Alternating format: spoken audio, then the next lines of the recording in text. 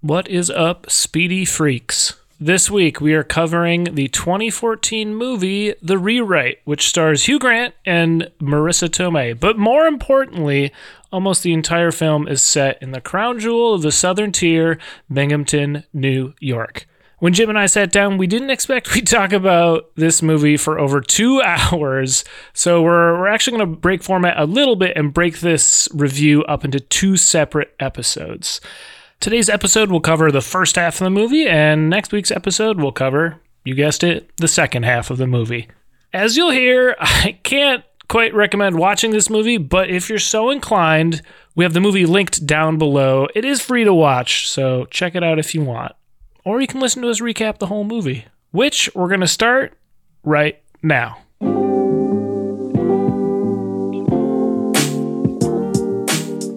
Hey, what's up? I'm Jim Search, and welcome to Understanding Upstate. It's a podcast dedicated to exploring what makes upstate New York such a unique place.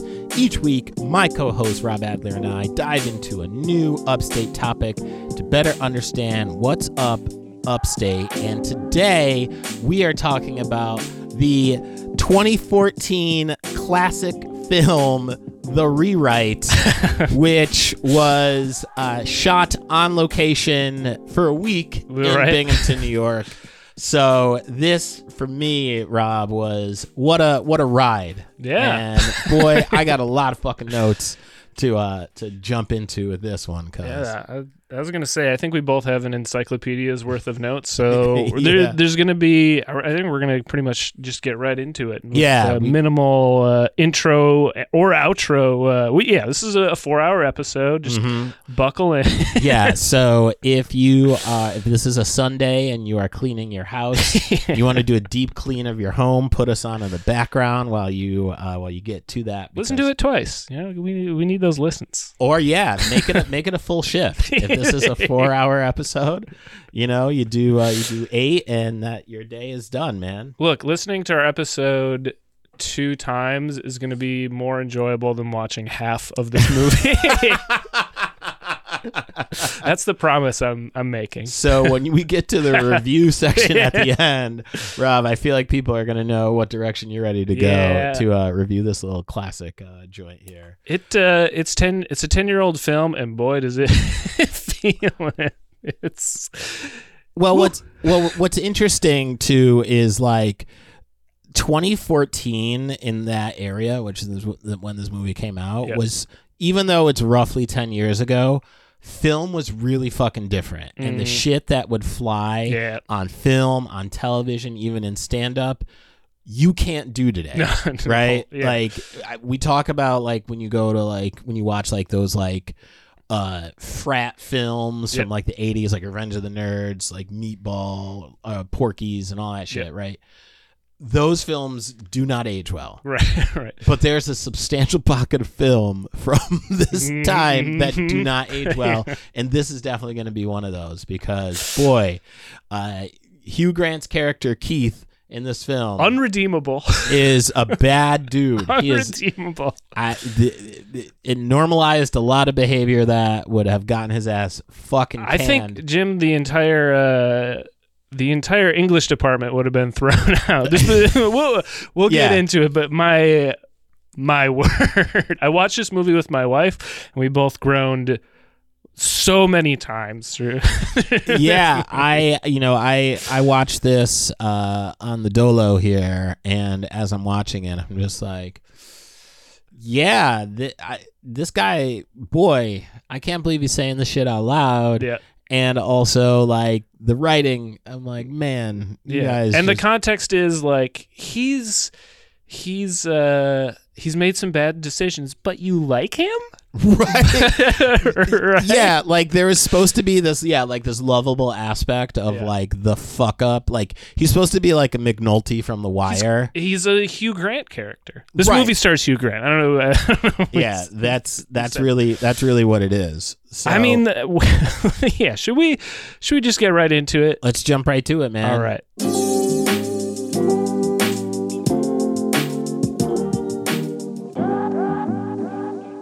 So we open the film, right? And Keith, Hugh Grant's character. Jim, let's throw out all character names immediately. All right. All my notes are Hugh Grant and Marissa Tomei. I'm not using character names. There's so many famous people in this movie. We don't have to use character names. I also have the Nazi from Oz. Oh, yes. Yes, J.K. Simmons. Yep, who also, we'll just call J.K. All right, so Hugh's character, or Hugh Grant, is pitching, he's a Hollywood writer, right? And he's pitching a film where Jack Nicholson is a funeral, and he comes back to life or some shit like that. Yeah. And nobody likes it. Nobody wants it. In fact, one of the people he's pitching it to is just like, what if you had like a woman lead character in the film? Right. And boy, Hugh doesn't like that. Right. And also like his tone is like, and we hear this a lot throughout the movie, but like everyone's doing movies about women that are empowered. I was like, were they in 2014? Right. I don't know. Like, I don't know what movies you're watching, dude, but Jesus. Man. Also, for context, this movie was written and directed by the writer who wrote both Miss Congeniality movies, which is a movie that has a strong female lead, one Sandra Bullock. He he collaborated with Sandra Bullock a ton, and also Hugh Grant. Like he's written movies with strong female leads. I think he's just trying to establish how much of a shitty person Hugh is in this movie, right? Sure. So like, I don't know if, now that we're talking about it, if he really was trying to have, like, he was trying to send this guy as far left as he could. Right. Not in politics, but in just fucking demeanor. So Hugh's agent, right, pitches him because like nothing's going well, right? Yep. He's getting rejected after rejection. Hugh's agent pitches him a job in Binghamton, right? And he would be teaching screenwriting. And of course, Hugh is so much above this. He's like, you can't teach writing, which is like, what? Yeah. Like, how the fuck did you learn how to do it, shithead? So he's like, I don't want to do this. I'm better than this. And then the lights go out in his apartment. I think he says something to the effect of teachers are like miserable fucks who can't do, so they teach. That trope. Exactly. Like, they're failures, so now they found this little pocket where they can have control, like that sort of shit, right? Because things are going so well, right? Because he's fucking killing it right now. And then I will give this film some credit in that, there's that idea of you show, don't tell, right? So like the lights go out in his house, and you're like, well, you gonna take this job then? And dog? Con Ed calls immediately. I was like, I mean, they'll cut your power off. They're not contacting you. Have you ever tried to deal with Con Ed or Nat Grid? They're not responsive. And if anything, you got to talk to them because they're kind of in control right now because they're a multi-billion-dollar fucking organization. But it's a movie I can suspend disbelief there's for, a lot. For that. We're gonna we'll let that slide. So then Hugh, after doing some reconsidering, goes, and I quote, "Where exactly is Binghamton? Yep. Fuck you. This is fuck you, dude. Yeah. There's no P in that. Yeah. How dare you, as a Binghamton fucking native, get the fuck out of here. And I don't care if you're from England or whatever. Sure. You better fucking put some respect on the name of Binghamton, please."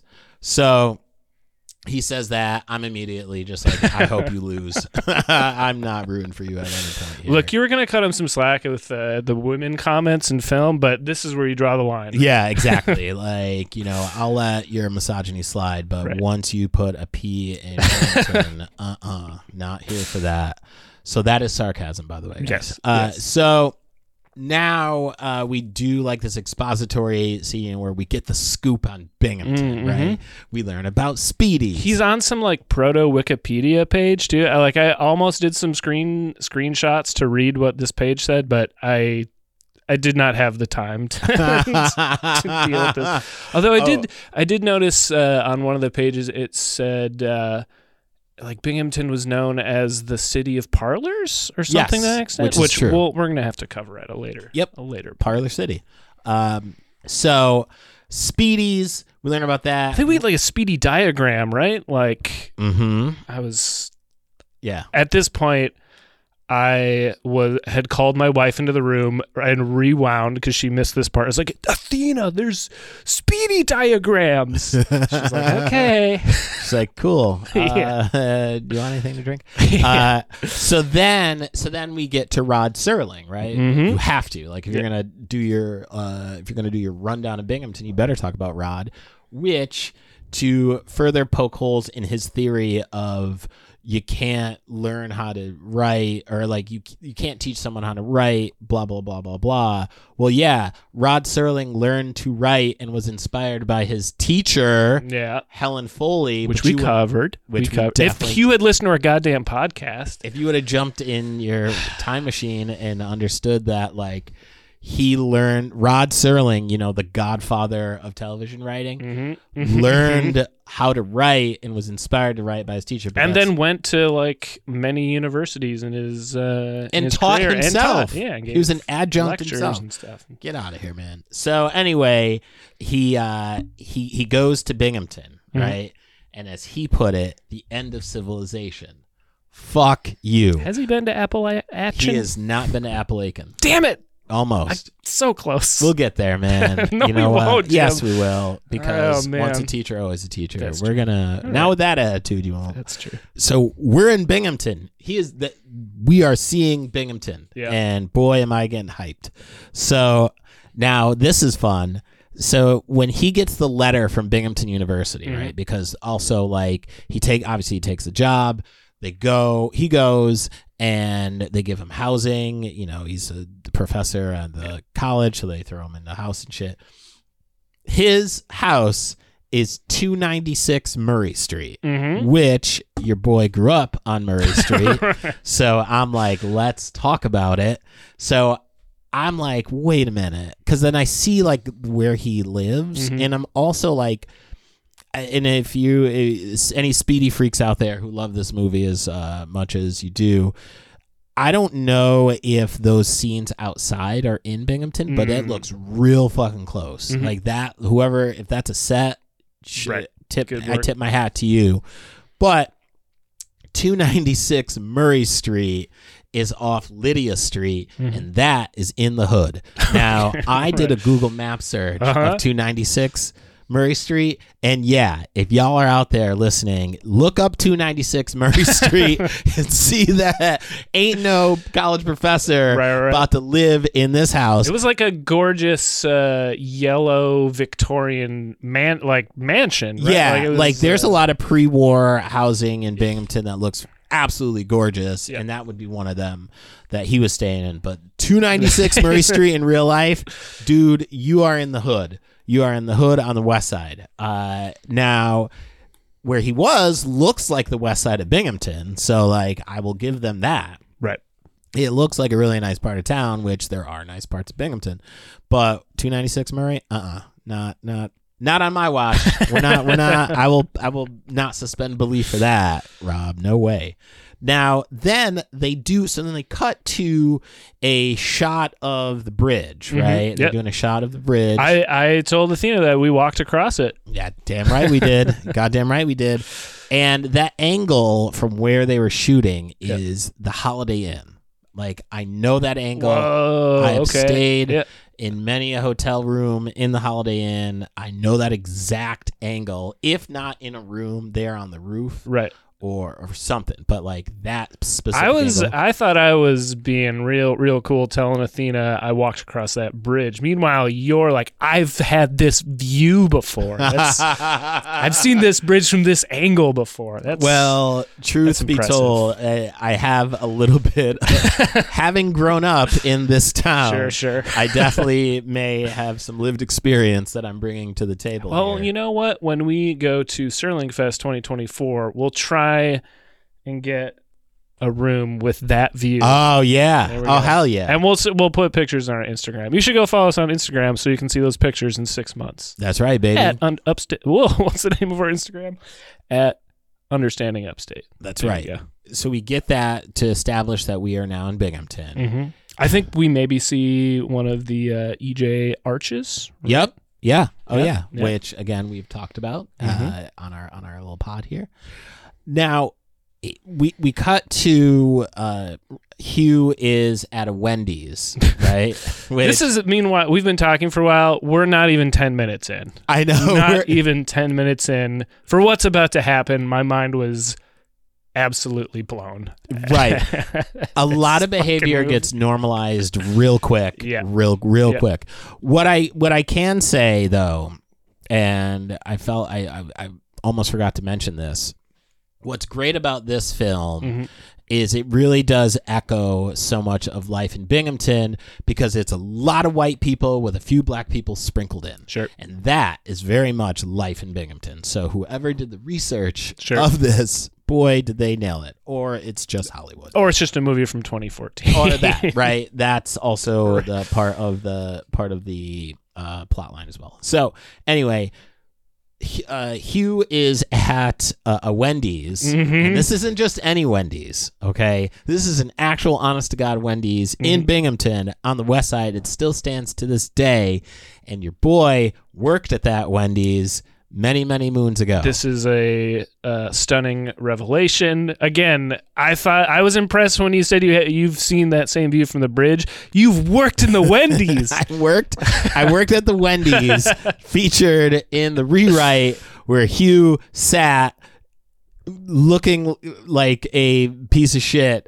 just off into space, right? Also, considering they only had a week in Binghamton, they spent at least a whole day at this fucking Wendy's. They sure did. What are they doing?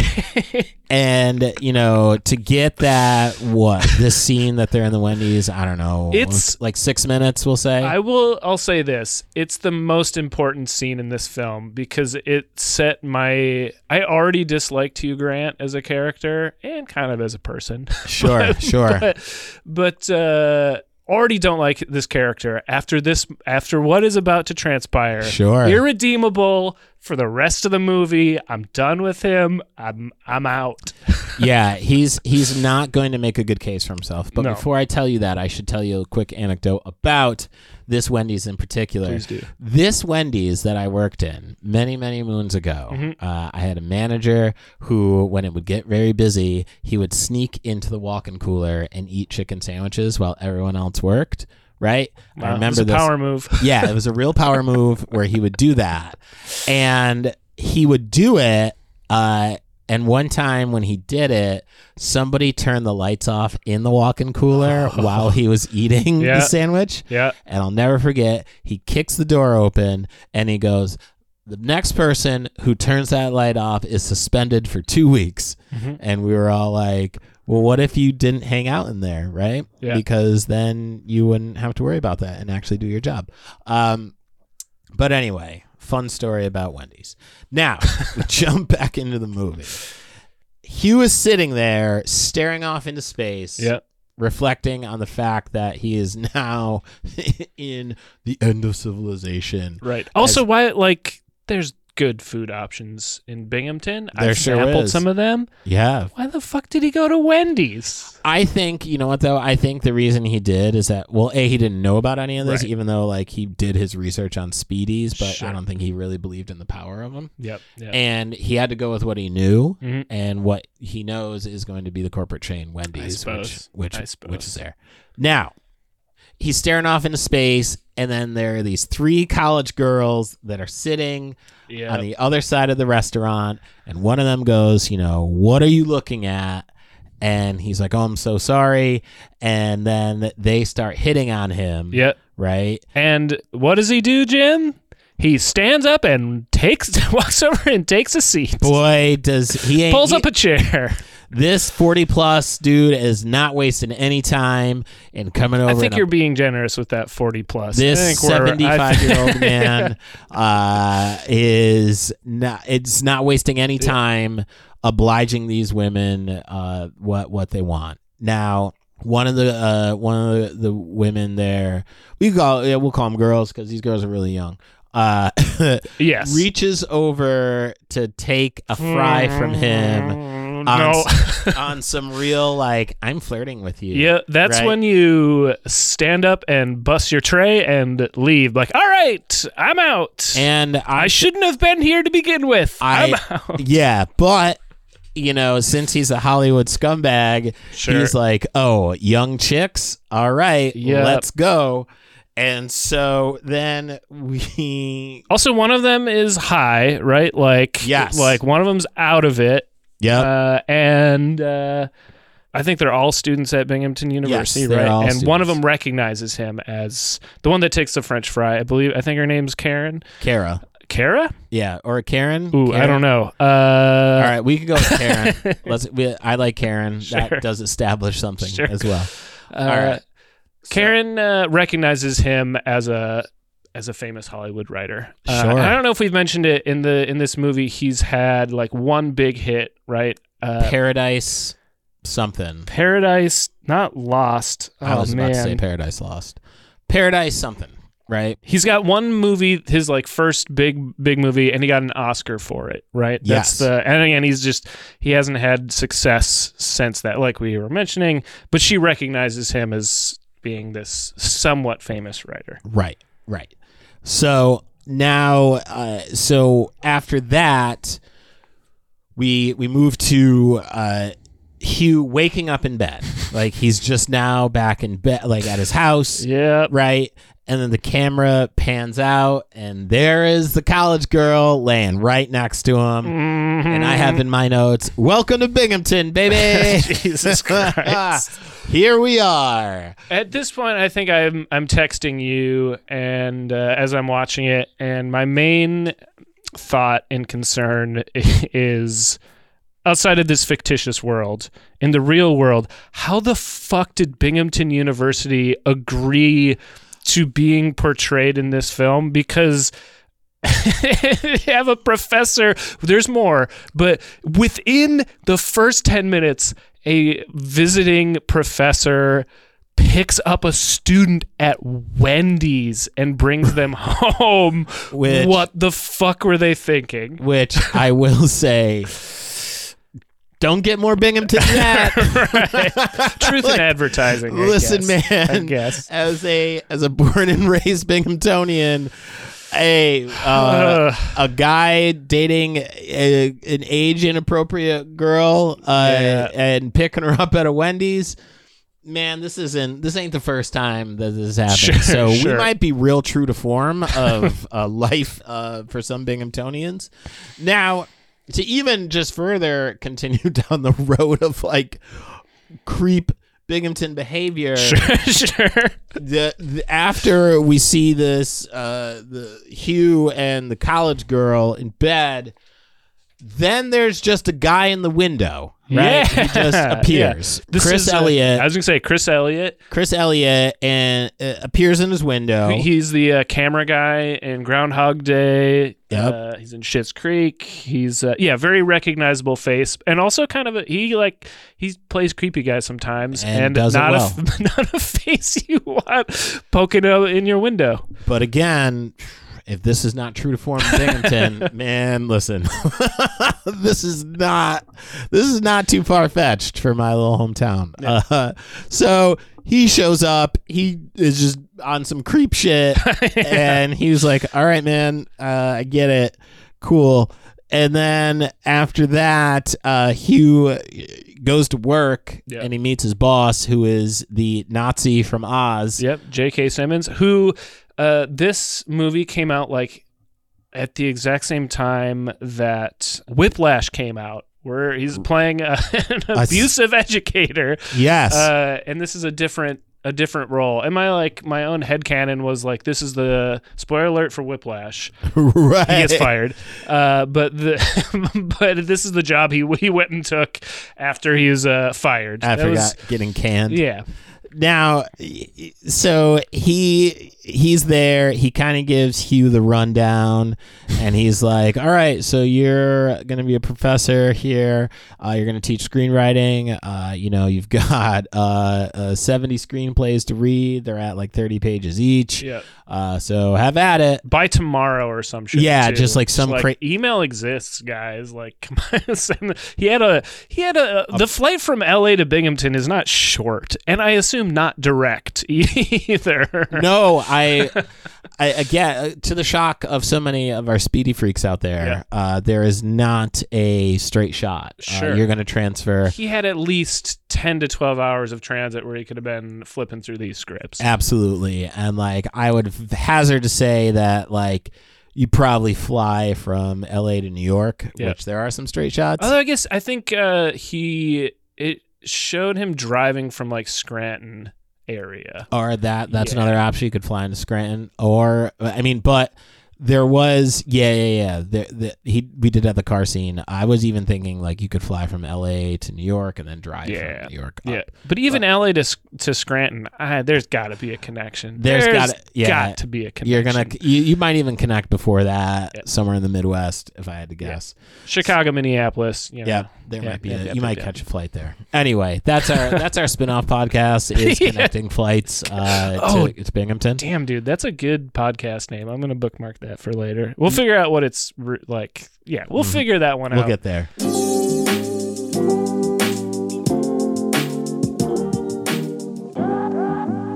So Marissa Tomei pops up, right, and recognizes him, right? And, she is a bit older than the previous woman that Hugh had been with. Like by 30 years? A touch older. One might say age appropriate. Yes, this is an age appropriate woman for Hugh. And she is really bringing in like the going back to school as an adult. Yeah. Though he assumes that she is a professor. Right. And then you kind of get the energy that she's kind of hitting on him a little bit too. And he's not interested. At this point, I was livid. I believe I said to my wife, like, Marissa Tomei is one of the most attractive women to grace the silver screen. Hugh Grant couldn't care less, and that's because he's a predator and he wants women that he can manipulate. So, correct. Again, we're just establishing that he's a piece of shit by not being attracted to Marissa Tomei. Yeah, sorry, it's and that's those you're hitting the nail on the head in each moment here. So she wants to submit a screenplay, and he's like, "Fuck that." We missed an important detail. He selected he selected his class. Right. And this is, again, I'm building a court case against this character. And a solid one. Yeah. At this point, so he's, the scene we missed was he's got all the scripts and he's going through them very quickly, right? Like he's looking at he reads like a one page and is like, oh, this is fucking terrible. Right. Doesn't not giving any of them a chance.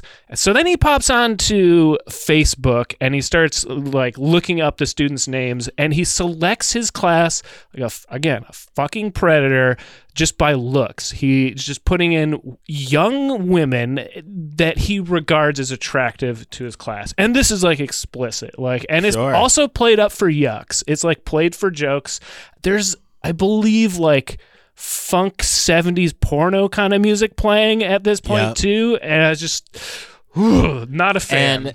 And then so and to further establish this, right, there's a good looking dude that pops up and he's like, fuck that, you're not doing that, too good looking, and he puts in two dudes that are nerds. two nerdy looking dudes that are going to be no competition for him. Correct. Right? Which golly. All played for yucks. Yep. So cut back to Marissa Tomei. He's selected his class. she wants to see if she can still get in with a late submission. Yeah. Right? And he's like, all right, whatever. Now, JK, I also want to call him Schillinger, because he that is his name from Oz, but we'll go with JK. Sure. JK, tells Hugh that there's going to be like a mixer or like a staff happy hour, cocktail hour, or whatever in the Susquehanna room, which is named after the Susquehanna River. Also in Binghamton. Yeah. Shout out. So they did their research. Which meets in a confluence with the Shenango. Damn it, Shenango. Ah, man, there. I was walking you there. I was walking you there. Hey, look, I'm surprised I said confluence and used it in the correct usage. I should stop while I'm ahead. Listen, man. Two rivers meet together. That is a confluence. All right, now. So we get to the party, and you guys may be listening, and if you haven't seen the movie, you're probably Well, I'll say this: and I think I mentioned this off mic. The only likable character in this film is Binghamton. That's right, baby. That's and right. like, if you want to see Binghamton, man, it's the film is shot well. There's some beautiful shots of Binghamton, and we'll get to some of the fixtures of Binghamton.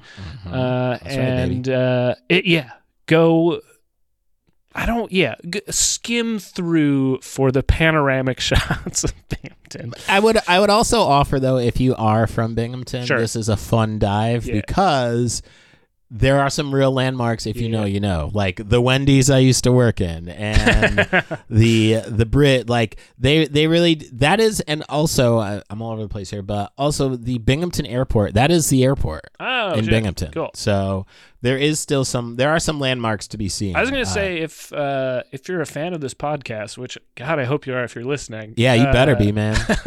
I enjoyed noticing things I knew from doing this podcast, right? Or like things I've seen when you and I visited Binghamton. Right. So it's fun to watch in that regard. Also, it's online for free, so I would have felt differently if I paid money to rent. Yeah.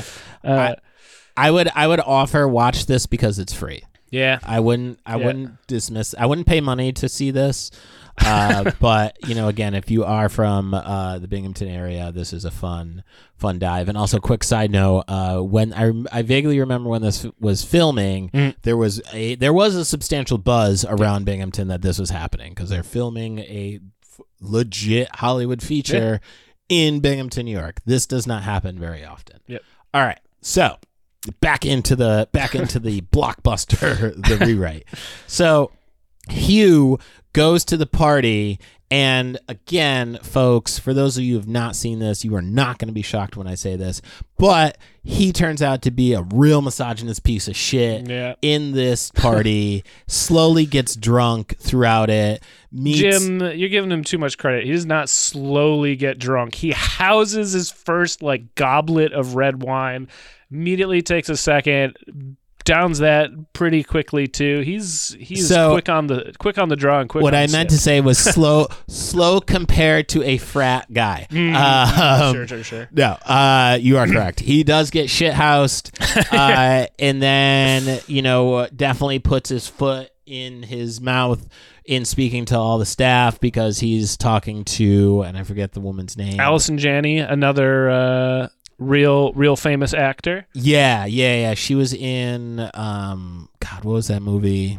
Anyway, she's in again, you would absolutely recognize her. She's in I'm about to say, God, what's that TV Tanya? show? Was she in Tanya? Maybe. I didn't see Tanya. Tanya is Tanya Harding, and she was her fucked up mom. Oh, she's the stepmom in Juno, I think. Okay. Or just the mom in Juno. She's also in, God, what's that movie about the president?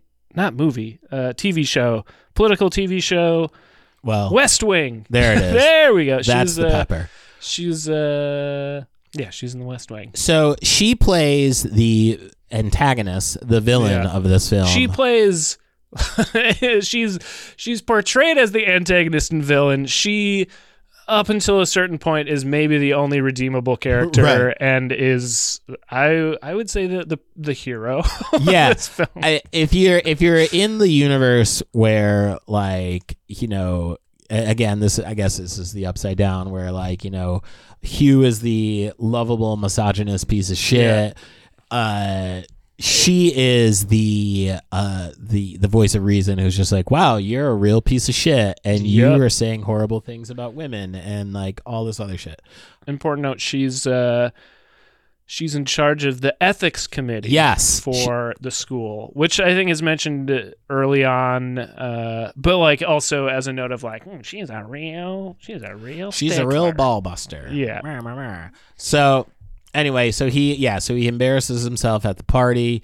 Then after with like a specific line that what is it? Something about he says something specific about not liking women.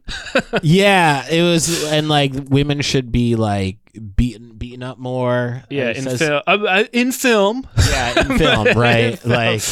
Because that doesn't happen often, I guess. Enough for Hugh's liking. He's echoing the notes he received from the producers at the start of the film, where it was like, yes, everyone wants strong female leads. Well, that's not radical right now. There's too many of those. I want a woman that gets beat up in a movie, and everyone's like, what?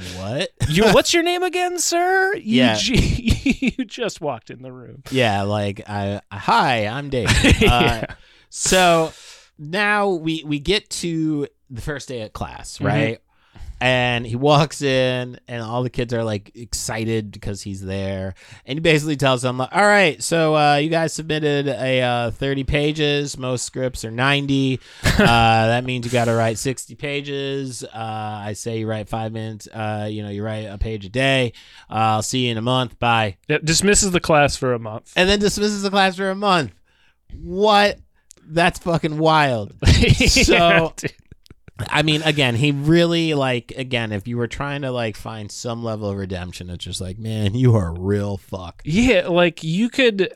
I feel like if you put sinister music under this film, like you put Trent Reznor, like grinding synths under this, it would change you don't have to change anything else. It would make it into this dark character study. Because boy, is he doing it. Now, he meets with JK. Mm-hmm. Hugh meets with JK, and JK is like, yeah, you really stepped in some shit in that party. You really have to kiss what's her name again? Allison Janney. Allison's ass to keep your job. Yeah. Because she's the head of the ethics committee. And you got drunk at your first meeting and made deplorable comments about women. Right. To this like staunch feminist Allison who loves Jane who's Austen. Doing her job by protecting students and their education as well. Yeah. So now he brings Allison like a peace offering of like a Jane Austen tote bag, and then he gets dressed down in the meeting by Allison, where she's just like, says everything that we just said, and is like, you now have to be a real teacher because I heard about you dismissing your class for a month. That's not what they paid for. Be a fucking teacher. So now he reads Marissa's script, right? And now he has to actually teach. Right. And so then we have like the awkward beginning of the class because now he has to really do it and he doesn't really know what to do. And he's like, oh, so this part was kind of funny. This is where we are, where like he's like doing the roll call. Oh yeah. Yeah. Then, I chuckled here. And somebody was like, yeah, so there's only 10 people and all 10 people are here. So I'm pretty plus sure. One. Yeah. Well, plus Marissa. So I think everybody's here. Yeah. But like earnestly was just like, I think you can skip that, right? Much like you can skip this movie, but go on. Yeah, never see it again. So then finally somebody I think says, why did you come to Binghamton to teach? Right? I think Marissa says that, right? Because she's like, sees that he's drowning up there. Really like, look, Marissa's helping out as a former educator. I can tell you that this is a teacher who was floundering and had no idea. I have notes on this as well. Yeah, he wasn't really killing it. So Hugh, Then just goes home with Karen, Mm-hmm. right? Like it's his girlfriend. Yeah. Like everything is fine. Hop in. I'll give you a ride to my house. Yep. Yeah. We're dating, right? He's already been hauled into a meeting with the ethics Right. committee professor and is in trouble, and he doesn't pause to think at all. Maybe I shouldn't give my 18-year-old girlfriend a ride to my home that I know my neighbor Who also works at the school. also works at the school and just likes to look in my windows is Sure. around, right? Yeah, fine, right? So to that point, she goes inside. Karen goes inside, and then Hugh sees Chris Elliott. Chris Yeah. with his dog, and Chris is like, they start talking, and then that's when Hugh finally goes, "Hey man," in so many words, "is it cool if I bang my student?" And Chris is like, "No, not at all." Yeah. People frowned upon. people and people get fired Yeah. for that. So you shouldn't do that, right? And then that's when JK pulls up. But wait. Does he? Because I recall him being more of a, but your secret's safe with me. Yeah, like yes, true. Like he did kind of allude to like, yeah, it's if you are, it's cool, but like just know, I won't tell anyone. A wink. right. But just know that like Yeah. if people find out, you'll be fired. Yeah. And that might be the least of your problems. So Sure. just so you know. Now, JK pulls up in the car. Yep. And a fun little like character trait wrinkle of his character is like he's got 4 daughters And a wife.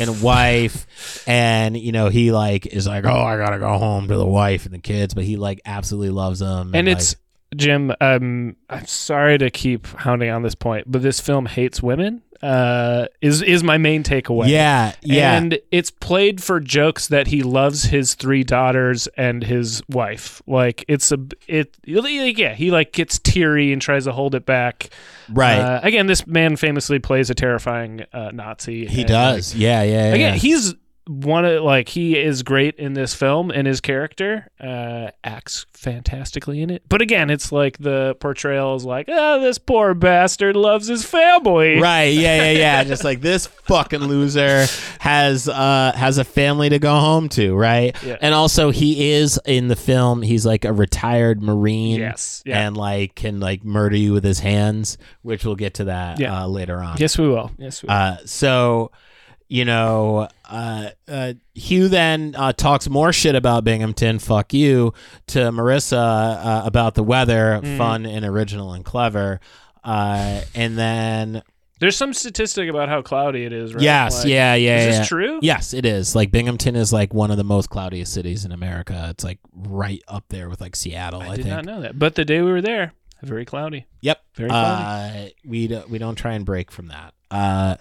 So then Hugh's back in class, and then like they're having some discussion, and then he tells the class like a very touching story of how he writes a script, and it started off as like a story to his kid, and then it kind of started to build itself But out. again, he's like prompted by the class to get into this too, right? Right. Like, he's not like, I've come up with a lesson plan. He's Yeah. again showing up just like, oh fuck, I gotta teach. Right. Which in true like white dude fashion, failing upwards, like nobody who wouldn't look like him would still have a fucking job at this point if he was like doing all the horrible shit that it's happening right now. Absolutely. But here is this like stellar moment where it's just like, I don't know what to do, and then like the kid's like, what if we did this? And he's like, oh cool. Yeah. And then we do that. Teaching's fun. Right.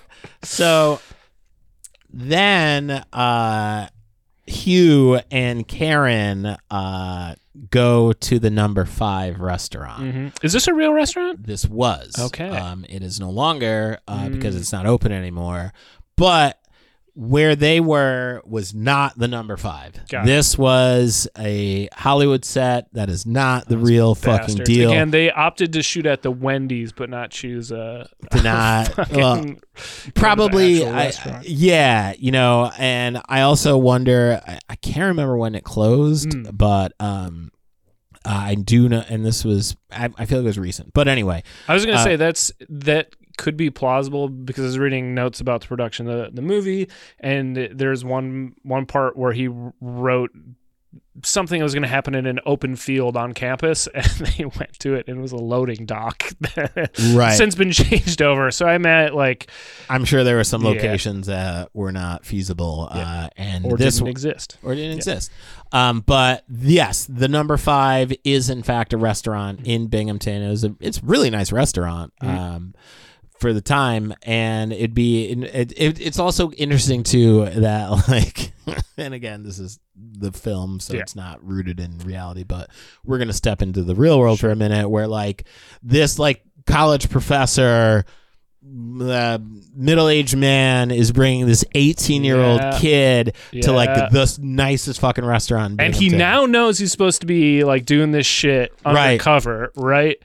So you wouldn't go out to like Deposit or like Windsor, some like town way the fuck outside Appalachian, and then be like, all right, let's go to this little ass diner. It's like, no, let's be front and center in Binghamton. I was gonna say, how big of a town does he think Binghamton is? Right, like he canceled class for a month, and Alice and Janney found out immediately. Like, right. What is he thinking? This isn't LA or New York where you can just like go to restaurant on the other side of town and be straight. Like everybody know you. So speaking of everybody knowing everybody, again, true to Binghamton fashion, Marissa works at the number 5, which I actually wasn't expecting. I was like, oh, that's fun, convenient, but all right. Tracking very much so with the world of Binghamton, in that you're gonna run into everybody. Sure. So now she sees this, and in like just hilarious. This is kind of funny. I'm not gonna front. She's like, "Oh, hey, Karen. Good to see ya. What do you want to drink?" And she's like, "I'll get a Chardonnay." And she's like, "Oh, do you have ID?"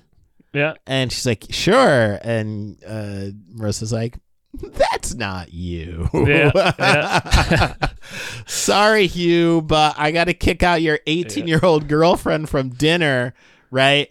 And then like, well, Marissa doesn't kick her out. Karen gets upset and challenges Hugh to like back her up. Right. Like huge scene in the middle of the restaurant, and they're not in a dark corner. They're having front it out. and center in the middle of the restaurant. Yeah, big argument. Which like so then the workaround for her not getting that is that Hugh was just gonna order Chardonnay and they were gonna split it. Yeah, which he says in front of Marissa, which is not. That's not how that works. Yeah, no. But also like, and also I had a moment where I was like, dude, is this your life? Yeah. Like, dude. this is your life hanging out with this 18-year-old girl? Negotiating the terms of getting her underage drinking? Like, Jesus Do you not see anything wrong with this, you fucking maniac? No one on production did, Jim. No. And that we know of. The plot, storyline, all this, wonderful. Right.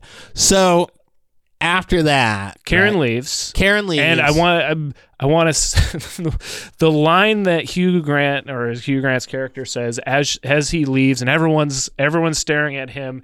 He goes, "Daughters, like, what are you gonna do?" And at which point, the audible groan me and my wife both let out. We're just like, Jesus Christ, no, absolutely not. So it's like you are a full-fledged predator, right? Like that, like, let's keep it 100 here. Like, this is who you are. Well, not to be Marissa is not dismayed by this at all, right? Absolutely not. She's another day in Binghamton. Yep, she's totally letting it fly, which I will say there is like this, and again, she's like the beacon of positivity, and I think Hugh calls her out on it, which, like, fuck you. But like there are those kind of like happy-go-lucky-ish folks that run around Binghamton like this, and I thought like, wow, this looks. I know like the Marissas of this film, right? Yeah. Like, adult going back to school. It's just like, I'm a mom. I'm figuring it out. Yeah. That sort of shit. Yeah. Well. So again, she is not dismayed by this at all. She's like, all right, so my professor is fucking an 18-year-old. Whatever. This is life. He was also not dismayed. He doesn't leave. He sits down for a nice salmon and a glass of Chardonnay. And he pounds that shit too, because he's like, fuck that. I'm here to get lit. Yeah. So good work if you can find it. So now after this, so like Karen leaves, and then he has food, and then Marissa and Hugh go to the carousel, which because Marissa's driving him home. She's doing he's too drunk to drive because he got drunk alone at well, God is still here, so right. He didn't get drunk alone. God is always here. That's true. So he had someone with him, but in this case, to drive, because she served him, and that's when she's like, well, if you like drive somewhere, like you'll get in a car accident and then I'll be held liable, which not quite like Binghamton. I can tell you from experiences that I've had there, trust me, people will overserve you and then be like, good luck. Get out there. You'll such and such. There's a dude I used to hang out with who was a remarkable drunk driver. He was really good at it too, man. He was one of the best. Wow. But then eventually he got caught. But I will say the times that I've been in a car with him and he's been drunk, really good. But Marissa wasn't going to take any chances with Hugh and was like, you got to come with me. Yep. I'll give you a ride. And then they go to the carousel, which I will tell you, for continuity's sake, carousels in Binghamton are not open in the wintertime. This is what I read. Yep. That is not how that works. You better go in the spring and summer. Yep. And maybe the fall. But definitely that's just not popping. And then we see the Rod Serling seal, which is a real seal, but that is not the actual seal because the actual seal is in the rec park column area. Which So does that mean in some prop house in Hollywood there's a recreation of the seal just hanging out that could be listed on eBay at any moment? Oh my God! Yes, you are correct. And so then the reason we go to the carousel too is because Hugh is talking to Marissa about just her past. She was a dancer in New York City, got an injury, and he makes some shitty remark about like, oh, gee, returning to Binghamton after being in the big city. That must have been hard. And Marissa, to her credit, her character's credit, says Binghamton rocks. Which and she's trying to show him some of the sights, right? And yes, and then also like she kind of points out like, is it though? Like, I like living here, so like, sucks for you maybe, but not for me. Yeah, she's like, right? I like it. Yep. So I fuck with it. All right, so then Rob, what happens after that? After that, we get the most lovely panoramic shot of Binghamton that I've ever seen. And I've attempted to shoot panoramic shots of Binghamton, and this is it's a gorgeous, like looking down maybe from the Holiday Inn, I don't know, maybe. Yeah. And beautiful shot. Scroll through, find this shot, guys. That's worth the price of entry right there.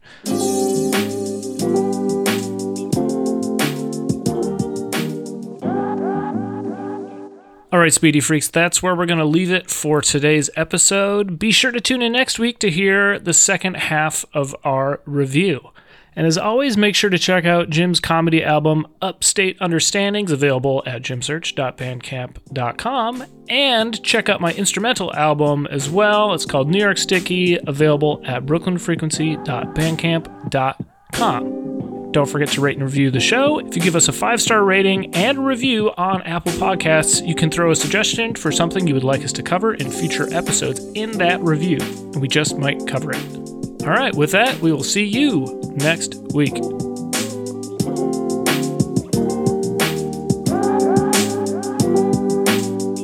Understanding Upstate is a podcast hosted by Jim Search and Rob Adler, edited by Rob Adler, and music from Regal Monk.